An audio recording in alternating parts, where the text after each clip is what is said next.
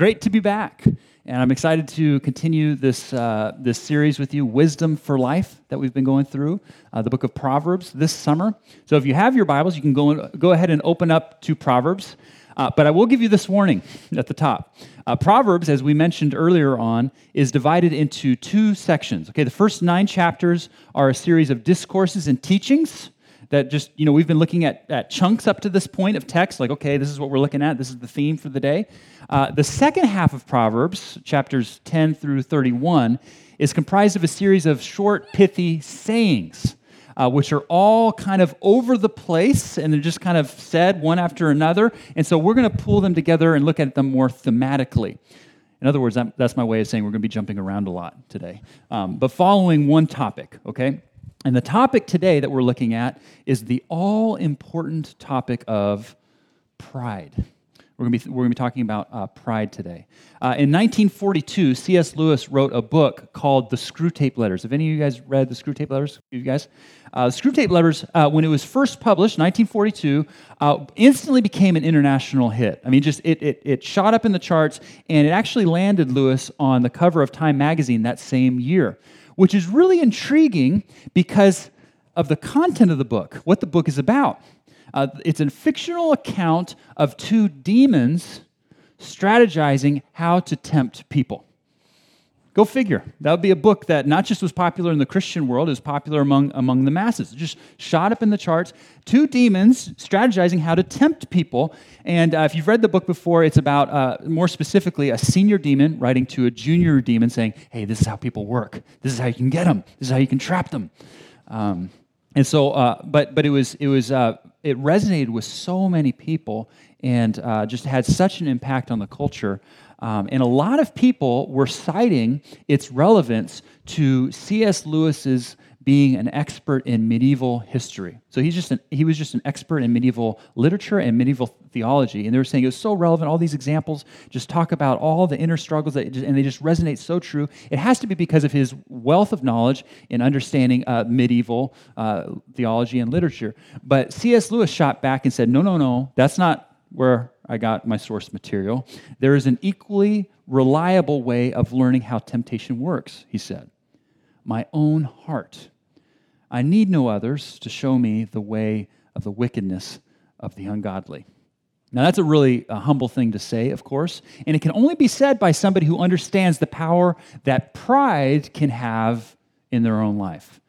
I have to admit that as I was preparing for today's message this week, I started by thinking, oh, hey, what a great topic for you guys, for the church. This is going to be great. You guys are going to be blessed by this. But the more I was thinking about it, the more I was wrestling with it, I was like, oh boy, this is something I need. And so we're going to be in this together. Which I think is sort of the point as we look at all these verses just kind of across Proverbs, and we can't hit all of the verses in the book of Proverbs about pride, but what I believe we'll see here in these verses, this umbrella thought, is that pride is undoubtedly one of the greatest enemies that we underestimate. It's just an enemy that we just completely underestimate, but we need to think about it and take it seriously. Quoting C.S. Lewis once again, he dedicated one chapter in his book Mere Christianity, just a great Christian work, which by the way we hand out at our welcome table. If you're interested in learning more about Jesus, you can ask them back there. We have that book on display. But here's what he wrote. He said, "There is one vice, and this will be on your screen, of which no man in the world is free, which everyone in the world loathes when he sees it in someone else, and of which hardly any people ever imagine that they are guilty themselves. There is no fault which makes a man more unpopular, and no fault which we are more unconscious of in ourselves. And the more we have it ourselves, the more we dislike it in others." The vice I'm talking about is pride. Pride is no doubt, as I've said, one of our most underestimated enemies. Therefore, it is absolutely critical that we begin to understand it more fully and come to grips with it, wrestle with it in terms of the impact it can have in our own lives. So we're going to be talking about pride today, and if you, like me earlier this week, is thinking, oh good, I'm so glad so-and-so is here to hear this message, I would say you need to especially lean in by definition and listen here, and not for so-and-so, but for yourself and for myself. What we see here in the Proverbs are 3 things: how pride hurts our own lives, how it hurts us, how pride hurts our relationship with others and how it hurts our relationship with God. We're going to consider these things and then consider what we can do about it. So let me pray, and then we'll jump in. Father, what a big topic, pride. What a deep topic. Father, if it were possible, we ask actually for an extra measure of your Spirit today to understand these things. We pray that you would help us understand what you'd have here for us. If it's to convict our hearts, would you convict our hearts?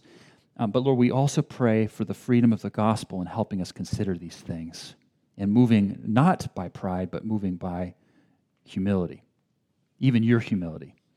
But we recognize even at the top here that this is no small task and no easy thing. So we ask for your help. And I ask for your Spirit as I teach these things. May they be your words, not mine. I pray this in Jesus' name. Amen. All right, so number one, how pride hurts us, how it hurts our own lives. So Proverbs 16, verses 5 and 18. So the Lord detests all the proud of heart. Be sure of this, they will not go unpunished. Pride goes before destruction, a haughty spirit before a fall. So what commentators point out here is to notice that it does not say, pride might lead to destruction, or pride could potentially lead to destruction. It says, of course, pride will lead to destruction. Pride goes before the fall. And so what's important here to notice is that when this type of destruction comes into our lives, it will not have come out of nowhere. Okay? Pride will have led up to it. Which I think is important for us to notice because that helps us understand something very important about pride, and that is we can easily be blind to it. How many of us ever thought, wow, that's something I struggle with, pride? At the same time, how many of us have thought of that person struggles with pride? It's just so easy to see in others and yet not see in ourselves. Or think of it this way, and maybe this is just my own experience, but I have found that the most humble people in my life are the quickest and most able and willing to recognize that they themselves are proud. The most humble of people identify pride in themselves. It's really easy to be blind to pride and not see its effects in our lives. And one of the reasons for this, King Solomon, as he's sharing this wisdom, shows us that it's because it's hard for us to receive feedback. Look at this in Proverbs 13:18. Whoever disregards discipline comes to poverty and shame, but whoever heeds correction is honored. That is to say that pride makes it really hard for us to see when we're wrong or to admit our mistakes. That it's really easy for us to blame others with all the things going wrong or off in our lives. Have you ever noticed that maybe you've been in a heated conflict with somebody? Maybe they're heated back at you. So you're upset, they're upset. How easy it is and how natural it is to focus on all the ways that they're wrong, right? I find this really fascinating. This is true of me. I'll be in a heated argument with somebody or whatever it might be, and it is really easy for me to bing, bing, bing, bing, come up with a list of all the ways that they've messed up, all the ways that they're wrong in that situation.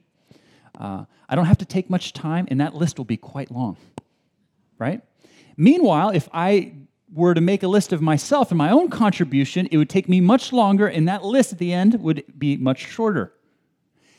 While at the same exact time, if you look at the other person who's upset with me, they could quickly, bing, bing, bing, come up with all the mistakes that I've done. That list would take a short amount of time for them to put together, and it would be quite long. And yet, if they were to put together a list for themselves in ways in which they were wrong, it would take them much longer, and their list would be much shorter.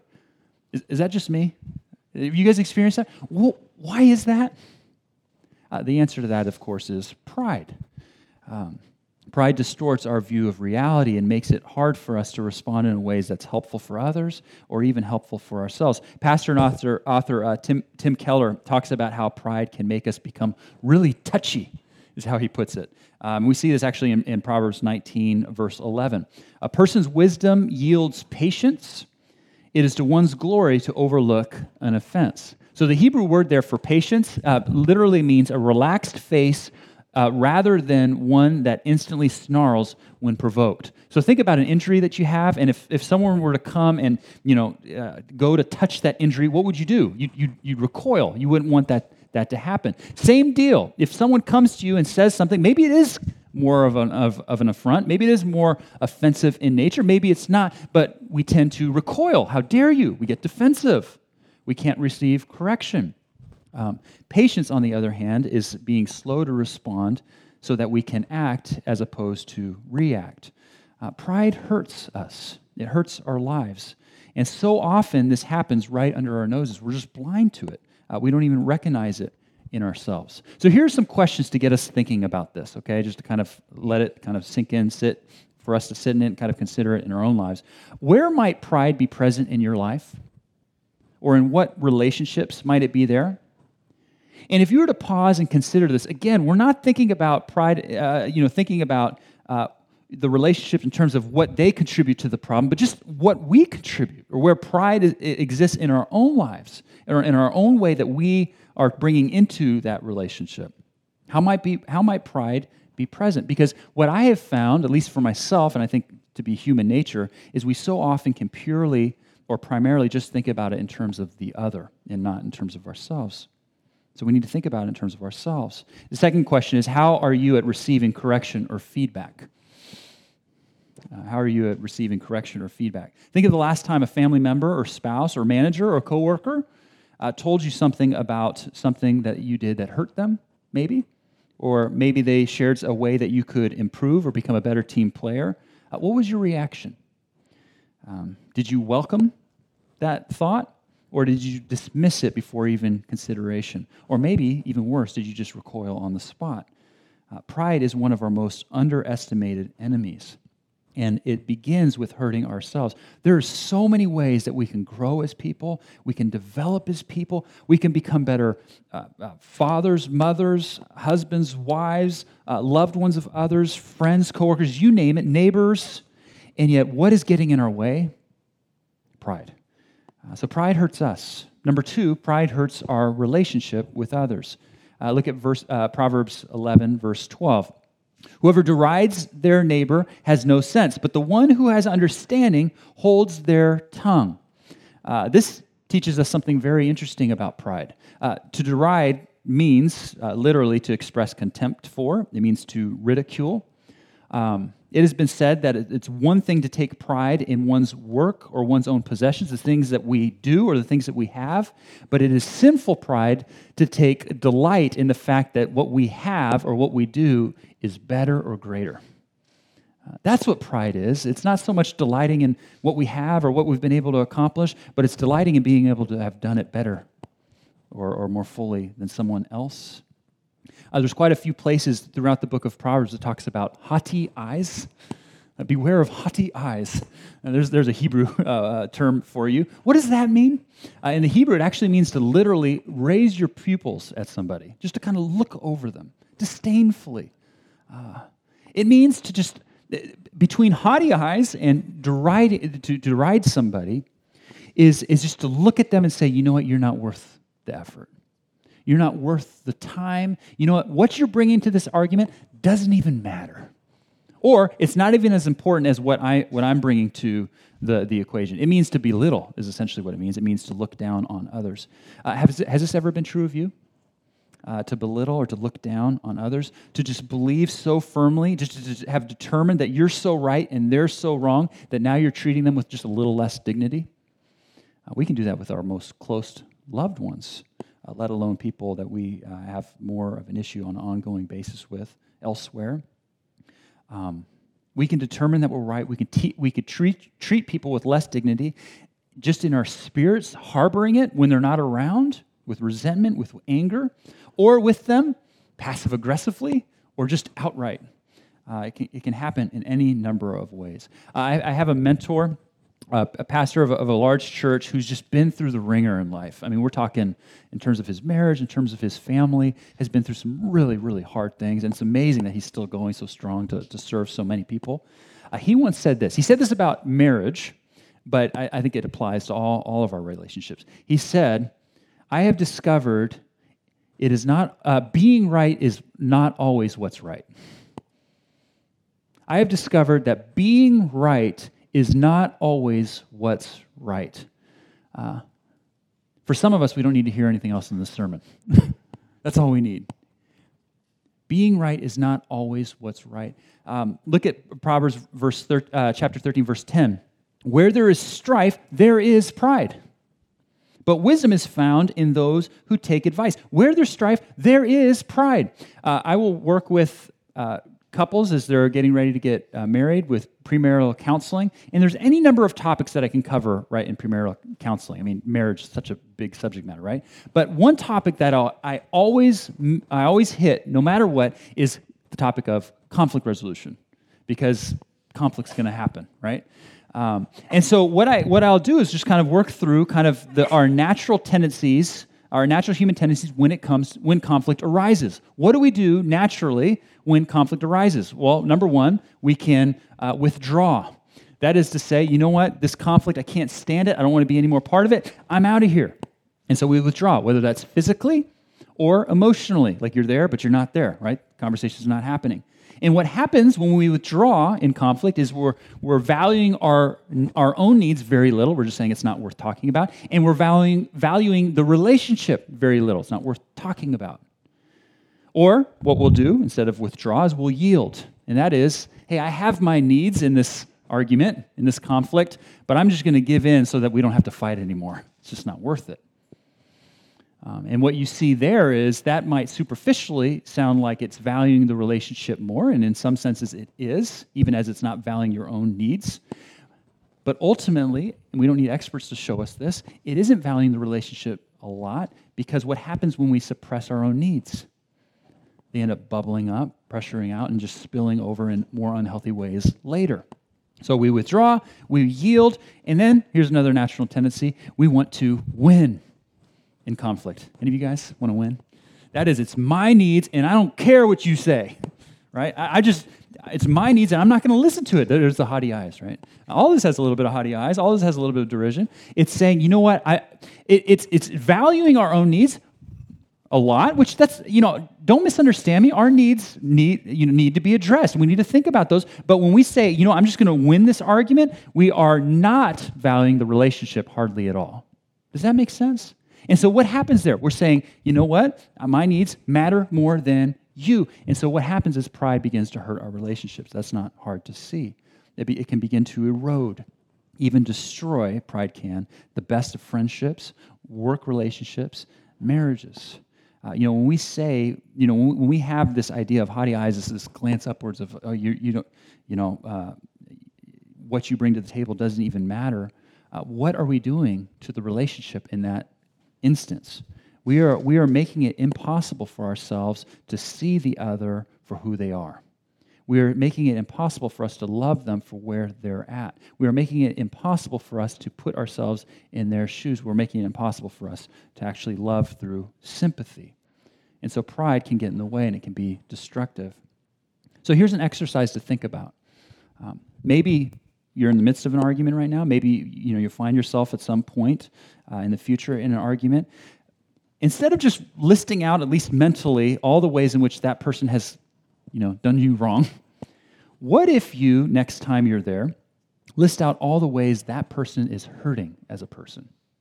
What if you list out all the ways in which that person can be loved and cared for, even having, through you, grace extended to them and love extended to them the way Jesus did with us? Pride gets in the way of all of that. It can hurt our relationships. Here are a couple questions for us to consider before moving on to our last thought. What kind of person is it hard for you to get along with? What kind of person is it hard for you to get along with? And again, not because of what they bring to the table, but because of your internal disposition towards them or that type of person. Why are they hard to get along with, and what can you do about it? And then here's another question. Is there someone who is criticizing you or opposing you? What can you do to try to disarm that? Not by putting them in their place, but by extending them love and grace. So pride hurts us. Pride hurts our relationship with others. And then finally, pride hurts our relationship with God. Look at Proverbs 16, verses 18 and 19. So pride goes before destruction, a haughty spirit before a fall. Better to be lowly in spirit than with the oppressed. Better to be lowly in spirit along with the oppressed than to share plunder with the proud. Of all the verses this week that I had to kind of think about and just kind of get my mind around, it was this verse. Because I think deep down in my heart, hearing it's better to be lowly in spirit along with the oppressed than to share plunder in the proud, deep down in my heart, I believe that's true. There's something about me deep down that's like, that rings true, but here's what I feel at the surface. And here's what I believe most of our culture would say. Actually, though, I think I'd actually prefer the plunder with the proud than to be lowly in spirit with the oppressed. Ask someone later today, would you rather be proud, share the plunder? We don't think that way. We don't operate that way. But something deep down in my spirit was like, you know what? But that's the way it should be. So then, what is King Solomon saying here? How do we get our heads around that? What we find is that understanding pride and its effects in our lives doesn't just have practical reasons attached to it. What we find is it also has transcendent reasons for it. D.A. Carson, a theologian and commentator, talks about how it is vital that as we read this scripture, we remember that at the center of everything is a triune God, one being, three persons, Father, Son, Holy Spirit, who is only and ever glorifying one another and extending love to each other. And to recognize that helps us understand, as D.A. Carson would put it, is at the very center of all life and who we are meant to be is this others-orientated love. We are to be others-oriented in our love, which means if we go about trying to receive recognition for ourselves, to get it for ourselves, to get glory for ourselves, rather than giving it to others, rather than serving others, it means we are out of sync with the way God has designed us to be, how He made this world to be. And so King Solomon says it is better to be lowly in spirit with the oppressed than to share plunder with the proud. And the Bible says that eventually God is going to lift up the humble, even as He is going to put down the proud. So here's a question. If God wants us to so identify with the oppressed by being lowly in spirit, why should we then hate it so much when we don't get recognized or treated as we feel we deserve? Pride is an enemy that we can just so underestimate. It hurts us. It hurts our relationships with others. It hurts our relationship with God. Here's the tension I've been feeling all this week, and even as I'm up here right now. This tension of, deep down, I realize that pride has an incredible grip in my own life. And I don't want it to be so. But I see it affecting myself, my relationships, even my relationship with God. So what is the answer?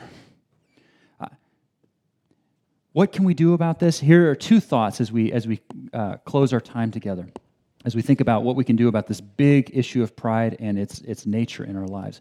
Coming back to our friend C.S. Lewis one more time, in his great chapter on pride in Mere Christianity, he comes to the same conclusion of this is a big topic. Pride is something none of us can get our minds around completely, discipline ourselves through fully. But he says this, he says, if there's one place to start, I think I can tell you the way. Here's how you start to remove pride from your life. You recognize that you're proud. In fact, he ends that chapter by saying, if you don't think that you're proud, you are proud indeed. Friends, the first thing that we do when it comes to all of this is recognize that this is a problem for us, that we are proud. And for the Christ followers here, what that means is going to God and saying, God, I'm a sinner. I am proud. And I need your help. That's the first thought of what we can do with this big, deep issue of pride and the effect it can have in our lives, to recognize it, to own it.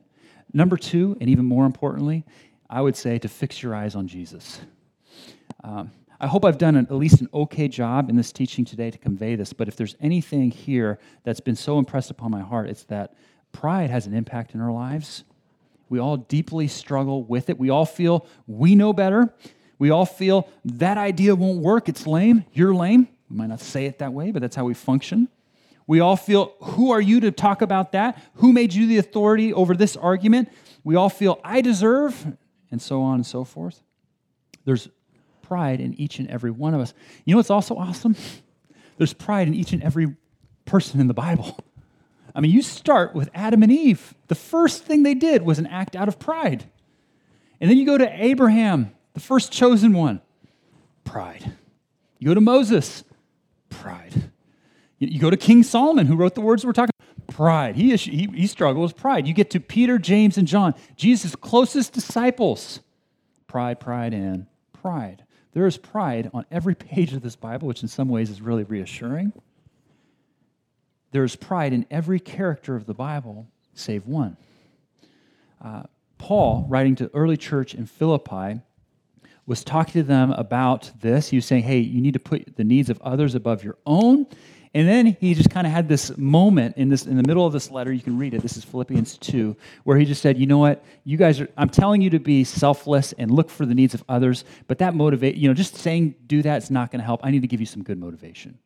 And what has he said? What does he say? He said, your attitude should be the same as that of Christ Jesus, who being in the very nature God did not consider equality with God something to be used to his advantage. But he made himself nothing, taking the very nature of a servant, and being found in appearance as a person, he humbled himself and became obedient, even to death on a cross. Here is an awesome thing that you can consider doing in your study of the Bible, maybe even this week. I think I'm going to do this, is to go back and look at the stories of Jesus in Matthew, Mark, Luke, and John, and see how pride was just not an issue for him. In each and every one of us, pride is an issue. In each and every one other character in the Bible, pride is an issue, but never with Jesus. When he came, he made himself lowly in spirit and spent so much of his time with the oppressed, with the orphan, with the widow, with the immigrant, with the people who society saw as outcasts. I mean, he even took flack for it. People would come and deride Jesus for it. How dare you spend time with the prostitutes, those sinners? The Pharisees would call him out. And how did Jesus respond? Did he recoil at that? Did he get defensive? No. He just said, no, this is why I've come, to love them. And then a couple pages later, you see him spending time with the Pharisees, with the bigots, loving them. He doesn't judge the judger. He spends time with them. To condone their ways? Of course not. But to show that his love is for them too. He made himself lowly in all these ways, even when people brought their haughtiness towards him. There was never any strife in him, even as everybody was accusing him wrongly, falsely, even to the point of sending him to the cross. Why did he go to the cross? To die for your pride and mine. He humbled himself, becoming obedient to death, even death on the cross. And so, I say to you and I say to myself, if you're wanting to take a step to take aim at pride in your life, start here. Start by recognizing that pride is in you, as it is in me. It's in all of us. And it's deeply rooted. In fact, it's essentially the root of all the other things that we do.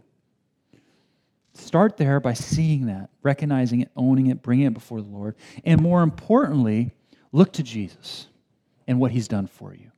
Dying in humility for your pride. And why did he do that? Of course, so that he could lift up the humble. The end of those verses I was quoting is he humbled himself and became obedient to death, even death on the cross. Therefore, God gave him the name that is above all names. That is how our Father works. He is lifting up the humble. How will he lift you up? Is if you make yourself lowly and say, I struggle with pride. I need the forgiveness of what Jesus has done for me to lift me up. For some of you, for all of us, I'm just going to say it, this is not easy. For some of you, though, right now it's especially not easy because you're in it with somebody and it's challenging. That person's grating at you. It's frustrating, whatever it might be. But you can look to Jesus. You can receive what he has done for you. You can recognize that he was treated the way that you deserve, such that, and giving you and treating you in the way that you don't deserve, such that you can extend that love and grace to others. Look to Jesus, who did this all for you, and receive his promise that in him and in his humility, he will bring you honor and he will lift you up. Let's pray.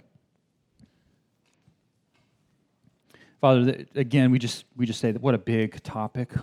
What a heavy, meaty topic. What a topic that if we're real about it, if we're honest about it, we just recognize pride has its effect in our lives. And in all aspects.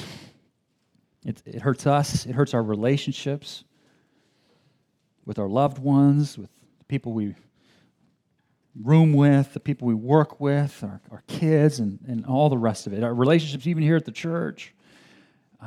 We recognize that its effects on us, and we recognize that it hurts our relationship with you. And Father, we just say, we're sorry. We're so sorry that we put ourselves in front of you and so many others so regularly, and we just ask for your help. We need humility, but not false humility. We need your humility. That we can love and care for those who don't deserve it, even as we don't deserve it. That's the gospel, Father, that you died for us. You sent your Son to die for us. In humility to take care of our pride. So we love you, Father. Would you help us be a church marked not by pride, but by humility? Would you help us be a people marked not by pride, but by humility? And Father, now as we come to your table to celebrate communion, Lord, would you just give us your Spirit, and would you help us just to remember the ways in which you made yourself low to lift us up. We pray all this in Jesus' name. Amen.